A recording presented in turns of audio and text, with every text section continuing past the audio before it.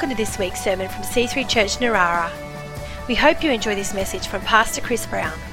For more information or to contact us, visit c3church.narara.net. Praise Him. All right, have a seat. Thank you, band. The hulls and the add-ons. Or should I say Justin and the band. Or Tim and the rest of them, or whatever. Thank you, all of you. They do a great job. Can we give the band and the sound and our whole tech production team people a hand? Yeah, we really appreciate it. You come in, it's just a great atmosphere, isn't it? Just to come into God's house, and we were just reflecting on that the other day because we went away for a few days, but we didn't miss a Sunday because we went to visit Luke and Shelley, our son and daughter-in-law, out at Orange. We went via Mudgee, lovely, nice place. Rode push bikes out into the wineries. Didn't taste any wine, but did go to a winery that had a motorcycle museum, so that was interesting. And yes, and I was waiting for Ruth. We were meeting for dinner, and it's annoying when she's late, but the reason that she's late, you can't get angry with her because she's been witnessing to the lady in the street, so that's like well done, but annoying for me because I wanted to, so I couldn't really get an apology, out of, now, I'm doing this thing, here we go. And Joe referred to the Roman Road of Salvation. So 2 weeks ago in this series, I preached that message. You can get a copy of the message on our podcast system or whichever way you get those messages. And that's going through 4 different passages in the book of Romans as a way that you can use to help people understand the gospel, the good news of Jesus. And then Byron preached a fantastic message last week. He's out with kids. Fantastic. What a great message, again, on this theme. And you can, again, get that copy of that message and you'll be blessed by it. Bill Wohl, W-H-O-L, Bill Wohl, 20 years ago was a money-obsessed American businessman pursuing a jet-setting lifestyle, but he was terribly unhealthy, overweight, and so much so that his heart failed and his life was only saved by an operation that hooked him up to a temporary artificial heart in hospital. And so he lay there waiting for a heart transplant. Meanwhile, Michael Brady was a stuntman for Universal Studios. He was preparing to parachute onto the top of a train, but as he climbed up a ladder, he fell, hitting his head, and he died instantly. And his heart was donated, so Bill Wohl was the recipient. 6 months later, Bill received a letter from Michael Brady's family telling him about the original owner of the heart that he now had, including a picture of the 36-year-old stuntman. Bill said later, I looked at this picture at this incredibly good-looking, super fit, super athletic guy, and I thought, are you kidding me? That's whose heart I got? I was an overweight guy pursuing a wild lifestyle. I was in terrible condition. But when he realised he had this new opportunity to live with this new heart, and particularly the heart that he got, he changed his whole lifestyle. He improved his diet and he started exercising to the point that he started competing in swimming and cycling and running events and even won medals. And then he travelled to meet Michael's family. And he learned that Michael was a man who had loved God and cared for people. Michael's brother Chris met him with a stethoscope and asked him if he could put it on Bill's chest so that he and his parents could hear Michael's heart still beating. Bill said, every day, all day, I thank God for Michael Brady. When I ride, when I work out, when I live, the biggest thing is to honour him. What a great story. A new heart changed his life. And it can change us too spiritually. Because look what the Bible says. God promises this in the book of Ezekiel, in 36 verse 26. God said, I will give you a new heart, and I will put a new spirit in you, and I will take out your stony, stubborn heart and give you a tender, responsive heart. And the traditional rendering of that, as you may know, it says, I will remove your heart of stone and give you a heart of flesh. Isn't that awesome? So we're talking about shining our light, sharing our faith, witnessing for Jesus, and it's always best when our hearts are hearts of flesh, hearts full of the love of God, yeah? Not driven by guilt or ambition or a sense of duty, but a new heart that God's given us, one that's fallen in love with Jesus, that has the love of Jesus in us flowing out into the lives of other people, a heart that is pumping with the lifeblood of Jesus. And that's possible because Jesus came to fulfill that prophecy, because that prophecy that Ezekiel gave was some 600 years before Jesus came, and it's about the new covenant that Jesus brought, sealed by his blood, a covenant of grace. And so we get this new heart, not because we deserve it, but we just get to trade in a heart that is crusty, dry, worn out, beaten up, hurt, pained, whatever, and it can be a heart of pumping God-blooded flesh, a wonderful heart, a heart that's after God and full of God's love for other people. And notice also in that verse, it says, I'll give you a new spirit. And that's, of course, what Jesus referred to in the core passage that I think Byron also referred to last week in this series, Acts chapter 1. I want to look at that passage. You probably know this.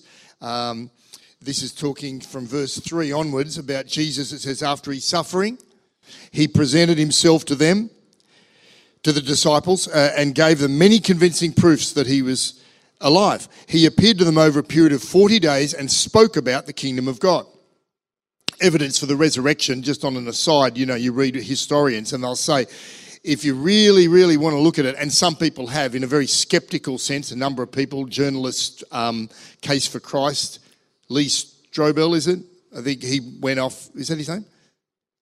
He went off, to try and disprove Christianity.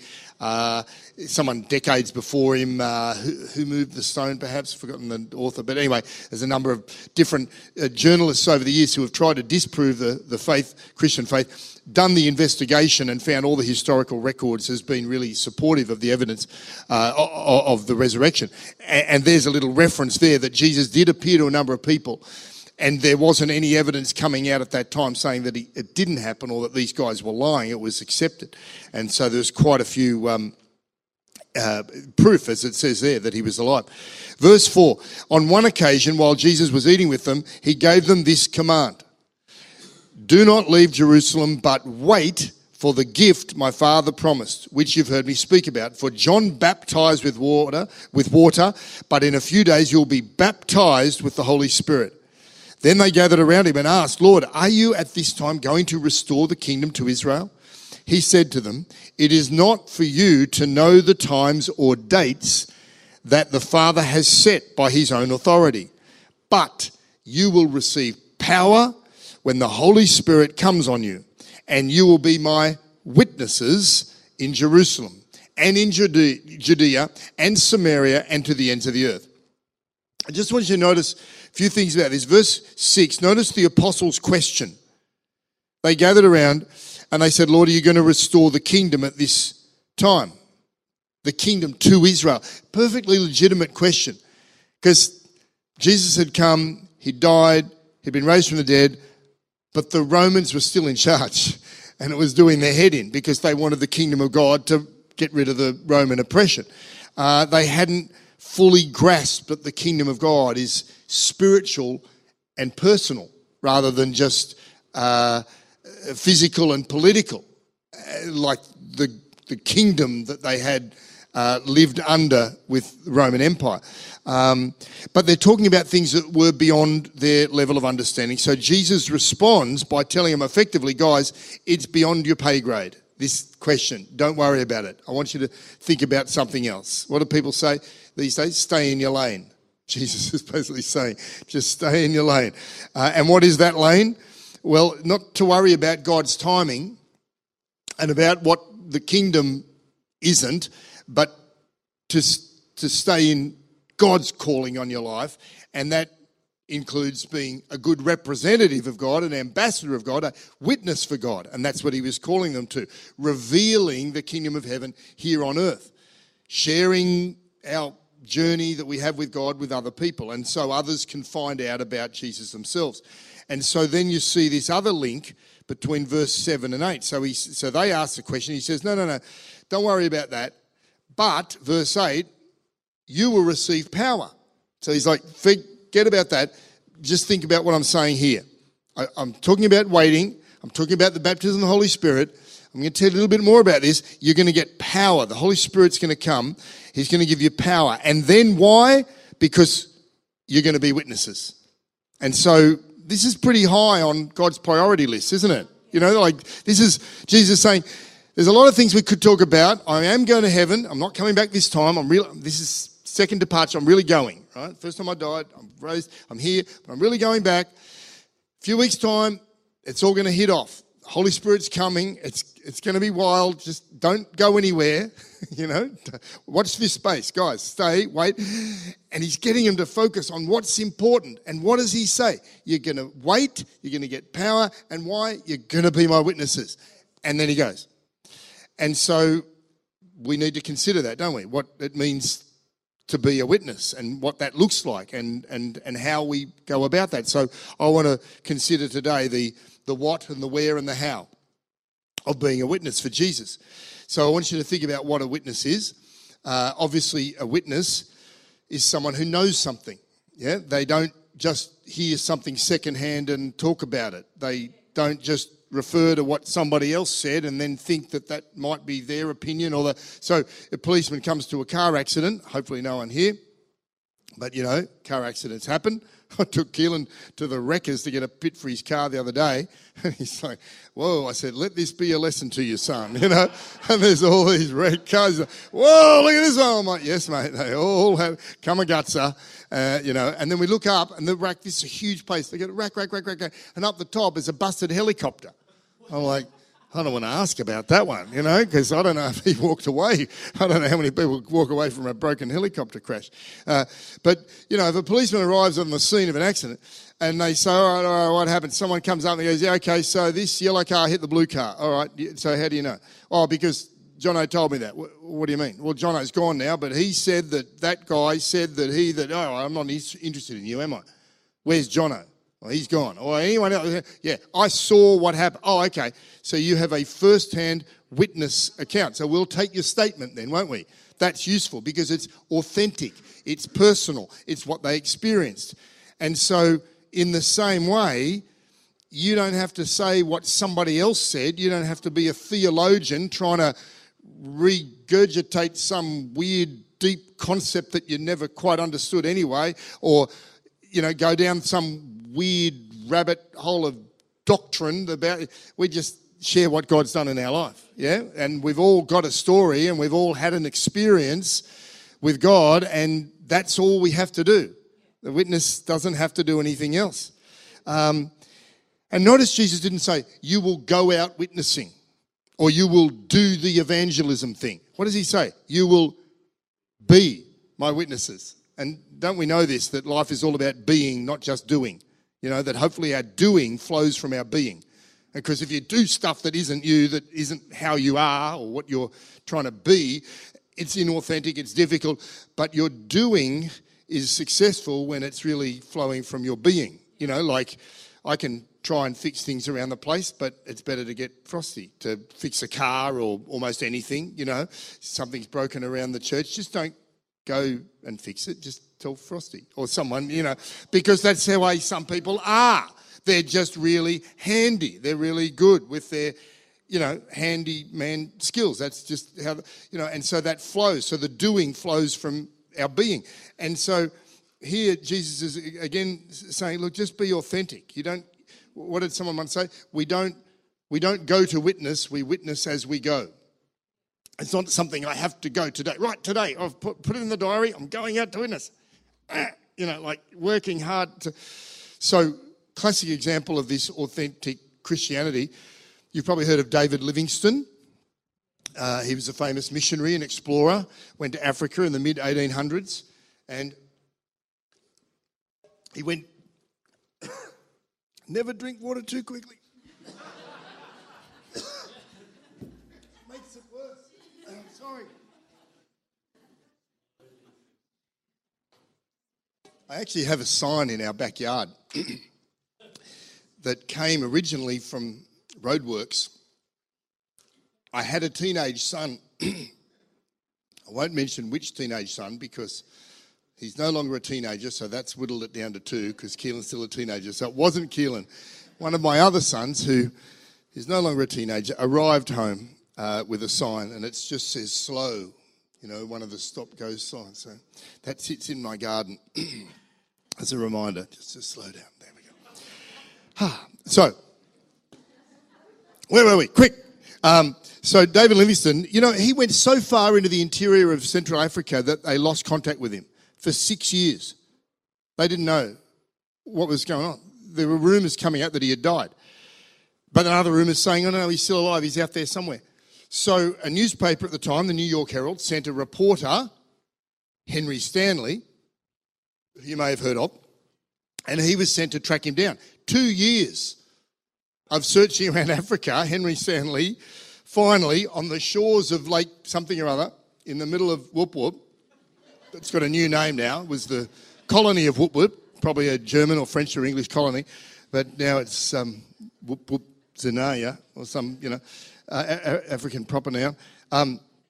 He came across David Livingstone and, of course, apparently famously said, Dr. Livingstone, I presume, being, of course, the only other white man for hundreds, if not thousands of miles away.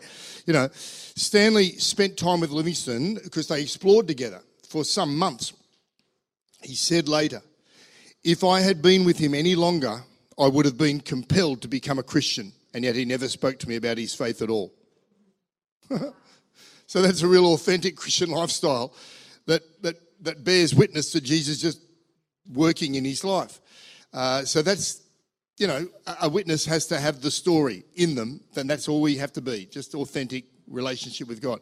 But secondly, a witness does have to speak because, a Christian lifestyle is a good foundation. David Livingstone had something to say in his lifestyle, but it still undergirds a verbal witness that really does help because not everything is communicated non-verbally. And just as an aside, you may have heard that little quote, preach the gospel at all times, when necessary use words, attributed to St. Francis of Assisi. There's no literary or historical record that he ever said that. It's just a cute quote that people like to use. And it's a little off, really, because it sort of implies that you really don't have to say anything. But we should be prepared to say something. So on one hand, yes, maybe sometimes there's nothing that needs to be said. David Livingstone just lived his Christian life. But we should also be prepared to speak up, yeah? And the Bible says that, 1 Peter chapter 3, verse 15. In your hearts, revere Christ as Lord. There's a good start. Always be prepared to give an answer to everyone who asks you to give the reason for the hope you have. But do this with gentleness and respect. So that's a good qualifier there. Maybe not always, bashing people, or I don't think we've got a soapbox problem around here. Some people have been very zealous, but sometimes, we did have a wonderful young man in our church for a number of years, quite an evangelist. We had a couple who joined the church and they were interested in the Lord. I think they'd grown up in Christian faith, but they had drifted away, but they were living together, but they came to church together. And as soon as he found out they were living together, he just said the classic, oh, you're living in sin. We need to sort that out. And that sort of rattled their cage. And so we had to call off the dogs and someone else came in with a heart of compassion and sort of worked them through that kind of whole thing of, how, and then they ended up getting married. And so it was wonderful. But so we have to be compassionate and careful, and here he says with gentleness and respect, but still bold, and still verbal, because a witness, like in court, for example, they can't just stand there and sort of lift their eyebrows when they're asked, what about the crime that you apparently saw? Well, they're going to say, well, this is what I know. This is what I saw. They've got to, in fact, this is the best part of witnessing. I hate it when I share something about my faith and people go, oh, that's nice, and then they just change the subject. You know that? You've had it? You've never happened to you. I have that happen too often. I want them to engage. I'd be happy to have a curly question thrown at me. And it's great when that comes back. And so, again, like in court, a witness has to answer questions. And sometimes they might get grilled by a barrister. We've all seen the courtroom drama movies. But notice they don't have to convince the barrister of anything. They don't have to prove anything to the barrister. They don't have to make the barrister believe what they say. That's totally on the barrister. All they got to do is say what they've seen. This is what I know. That's again, all you got to do is tell your story. And the judge, the jury, the others or whatever, they get to decide for themselves, yeah? So we don't have to coerce and compel and cajole people into kind of coming over to our camp and believing what we believe and give up all their worldview ideas for years and years, and we just got to share our story, yeah. And of course, again, God's done something in our lives. That's all we're asked to do, to be a witness to what God's done, and then show them perhaps what the Word of God says. That helps, like the Roman road of salvation. Invite them to church. They get to see and hear and experience a bit more of what the Christian faith looks like. But it's up to them. And of course, when you watch some of these courtroom dramas, you can see the questioning sometimes gets very combative, and the emotions are flying, and lawyers will, put them on the spot, and witnesses can get under pressure and find it all very emotionally taxing, which gets onto another aspect of witnessing, which is that a witness is willing to pay a price because they can get opposition. Whistleblowers, white-collar crime, corporate dramas. Sometimes a whistleblower in a big financial institution or something, they'll get sacked, or they'll find it hard to get work somewhere else, and then they get exonerated perhaps because it all comes out that what they said was true, and in the meantime they might have been cut off from their workmates and even threatened in some ways. And the early disciples faced serious persecution for their witness, but they just loved it. Remember, what's his name? Get Smart, and they're loving it. It's this, you can just lean into what others might run away from if it's good, if it's right. Look at Acts 5 verse 41. The apostles were dragged before the Jewish council. And it says they left rejoicing that God had counted them worthy to suffer disgrace for the name of Jesus. Isn't that awesome? But sadly, some people it could easily have read, they left with their tail between their legs, compromising their faith and determining that they'll never speak up for Jesus again, but just keep the keel level and keep everybody happy and maintain their friends with everybody. And they felt guilty for the rest of their lives, but at least they didn't lose face in society and had some nice friends. Well, we don't want to hear that. Better than to be disgraced and, going out with a blaze of glory or a sword lopping off their head or however they died, because in fact, all but one, were martyred for their faith. Which, incidentally, I'm jumping through to my notes somewhere else here, the word for witness in the Greek is martus, from which we get the word martyr. That's how far it can go.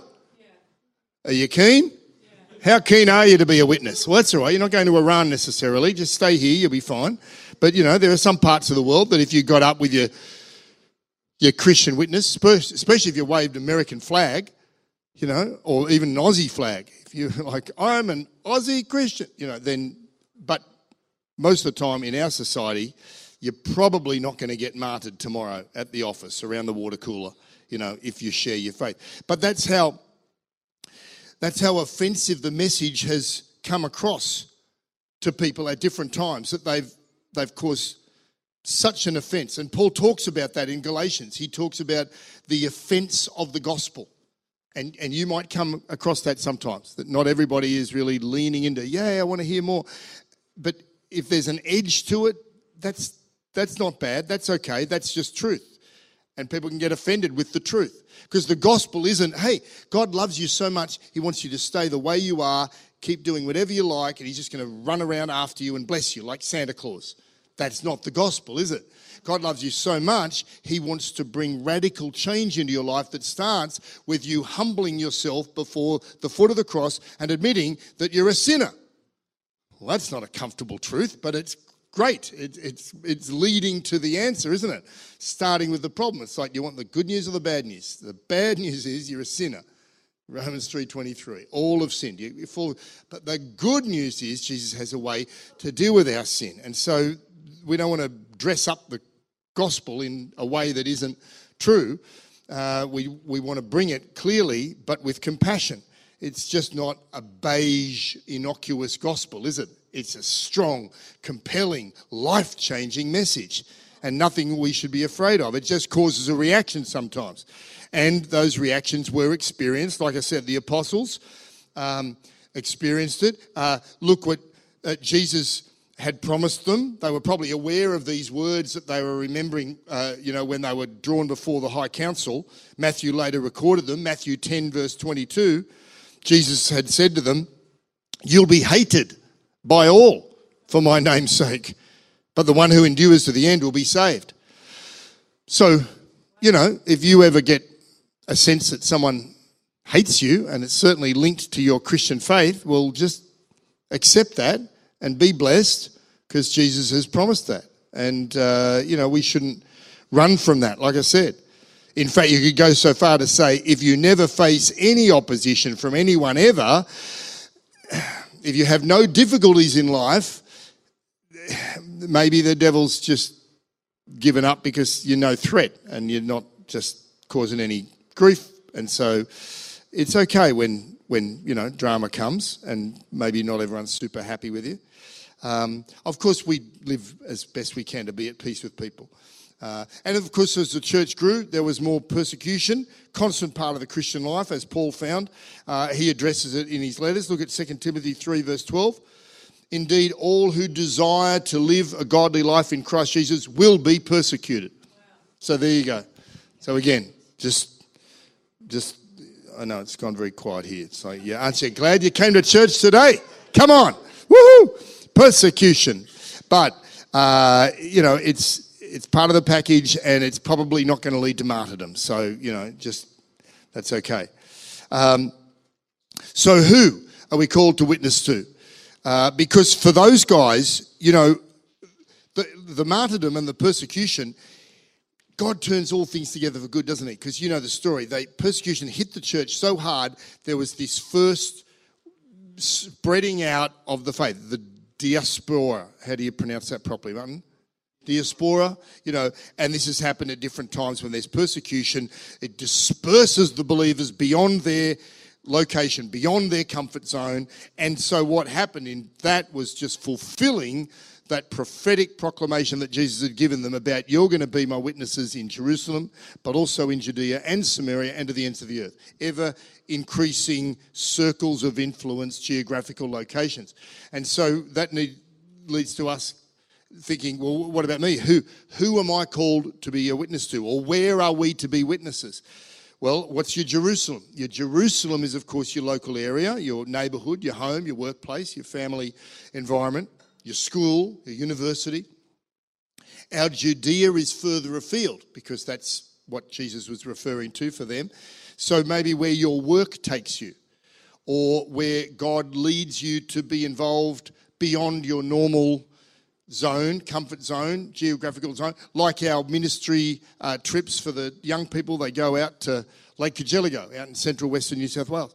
And then Samaria, well, of course, that was further geographically, but also very culturally different.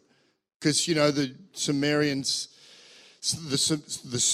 I should say, were the remnants of the northern tribes of Israel that weren't as pure-blooded Jewish as the Judean Jewish people that were part of the tribe of Judah further south around Jerusalem. And so that's why it was a big shock, the woman at the well, she was a Samaritan. The Good Samaritan story, there's a point of the Samaritans popping up in the Gospels as being people who were culturally distant from the Jewish people. And so this might mean for us someone of a different ethnicity in maybe a different area, or maybe because of, refugees, our immigration, opening up. We've got people coming into our world, or you're going into their world, maybe to a nursing home or into a hospital or into a different age bracket of people that you'd normally hang out with. And then, of course, he said, Jerusalem, Judea, Samaria, and beyond to the ends of the earth. Well, as you know, Ruth and I are missionaries in Russia. We've continued that ministry over the years. Praise God, we had a great missions team, trip, I should say, in 2019. Who knows if we'll ever get there again, but it was fruitful, and we've been going back every few years for the last 25 or so, 30, I can't remember, it's a long, is it 30 years? Nearly 30 years. And then, of course, we've got ministry in Thailand, Vietnam, but in other parts of the world too. Byron many years has taken teams to Mexico. Eddie and Sudi, of course, have connections in Bali. And we're looking through Pastor Gail at exploring that and seeing how we can support her, and perhaps have some of yous go, to on a trip to Bali. Not just to lie on the beach, but to be involved in supporting missions ventures over there. So we'll explore that more next year. So finally, how to be a witness. How are we going to fulfill this calling? How do we go about obeying the Great Commission rather than just making it the Great Omission, which sadly occurs sometimes? Well, we just want to come back to that issue of the heart, like that first verse I looked at. It's not about technique, is it? It's about a heart of compassion for people that we'll only ever get if our heart is close to the Lord. Because his heart touching our heart, his heart in us, that new heart that he promises. And Jesus also, commanded these guys to wait, because in waiting on God, waiting for the Holy Spirit, waiting for his power, his anointing, that's all part of our journey, isn't it? That, like I was saying and joking about slowing down, it helps not to guzzle. Before we go, before we do, we have to sometimes wait. We sometimes have to just be. And of course, waiting on God is never wasted time. Praying, it doesn't matter how long you pray. If you think, I haven't got much time to pray, it's okay. Whatever time you put into that prayer closet, it's going to get redeemed. More than just, quick, God bless me, I've got to. You'll be amazed how your day pans out better when you've spent time in the presence of God. And then we're sensing his heart, his love for other people, rather than just, thanks God blessing me, and off I go, thinking of myself and what I've got to achieve, When you come out being with the Lord, it's a good experience, and we carry that heart for other people. And that's why he said to wait. But of course, the principle for us is also waiting on him. And again, I want to encourage you to get, I point to the empty chair as if he's left us. Poor Byron, such a good man. He's out with the kids, but he often is there. So Byron's message last week, because he looked at that passage as well and talked about waiting. And he also talked about the unity that they had, a heart not just touched by God and a heart for God, but a heart with other people. Because it said in another passage in that early part of the book of Acts, they were of one mind, they were of one heart, they were in unity together. And so we do the same. We want to be in one accord, as one version says, overlooking each other's faults, walking with grace, forgiveness towards each other, loving the bride of Christ, his church, for all its, blemishes, enjoying life together. Yeah, and then, of course, inviting people to consider what the Christian life is all about, and it's better together. And that's why we try and build a community, that people can experience love, faith, hope. Amen? Praise him. So, let's pray. Father God in heaven, we thank you Wow, hallowed be your name. We worship you today. Again, we lift you up, look to you, bless you, love you, want to follow you. And we thank you for the privilege of being your witnesses, representatives, ambassadors, carrying what a great life-changing message that we get to carry and share. And we pray for opportunities to come, doors that open. Help us to walk through them with clarity, conviction, and compassion. Holy Spirit, touch us. You know, today I don't want you to leave here without an opportunity to give your life to Christ if you need to. If you've either never given your life to God, laid it down, or perhaps you're coming back to Him as a recommitment of your life. That's, you know, the essence of the Christian faith. It's not a list of rules. It's not being a nice person. It's not attending church.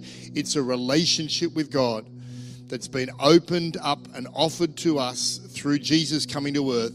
But the onus is on us to respond, to say, yes, Jesus, forgive me, come into my heart. And so if you want to pray a prayer like that, a very simple prayer, I'll lead you in that prayer straight after the service. Come and see me. Maybe if someone's brought you to church, they'll bring you. Or you can talk to someone about what it really looks like to follow Jesus and to have that relationship with God. A very simple prayer of commitment. It's all that's required to get you on that journey. What a great journey it is. What a great life. We thank you, Lord.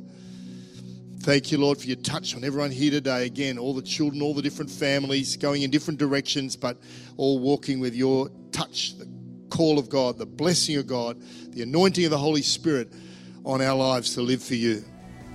Amen.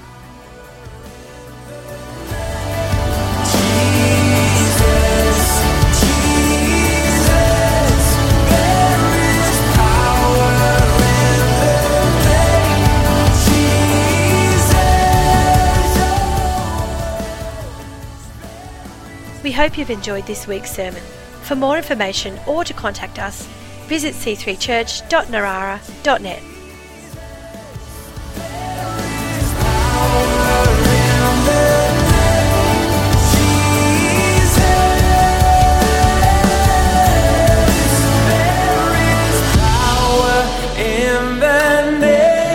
Jesus.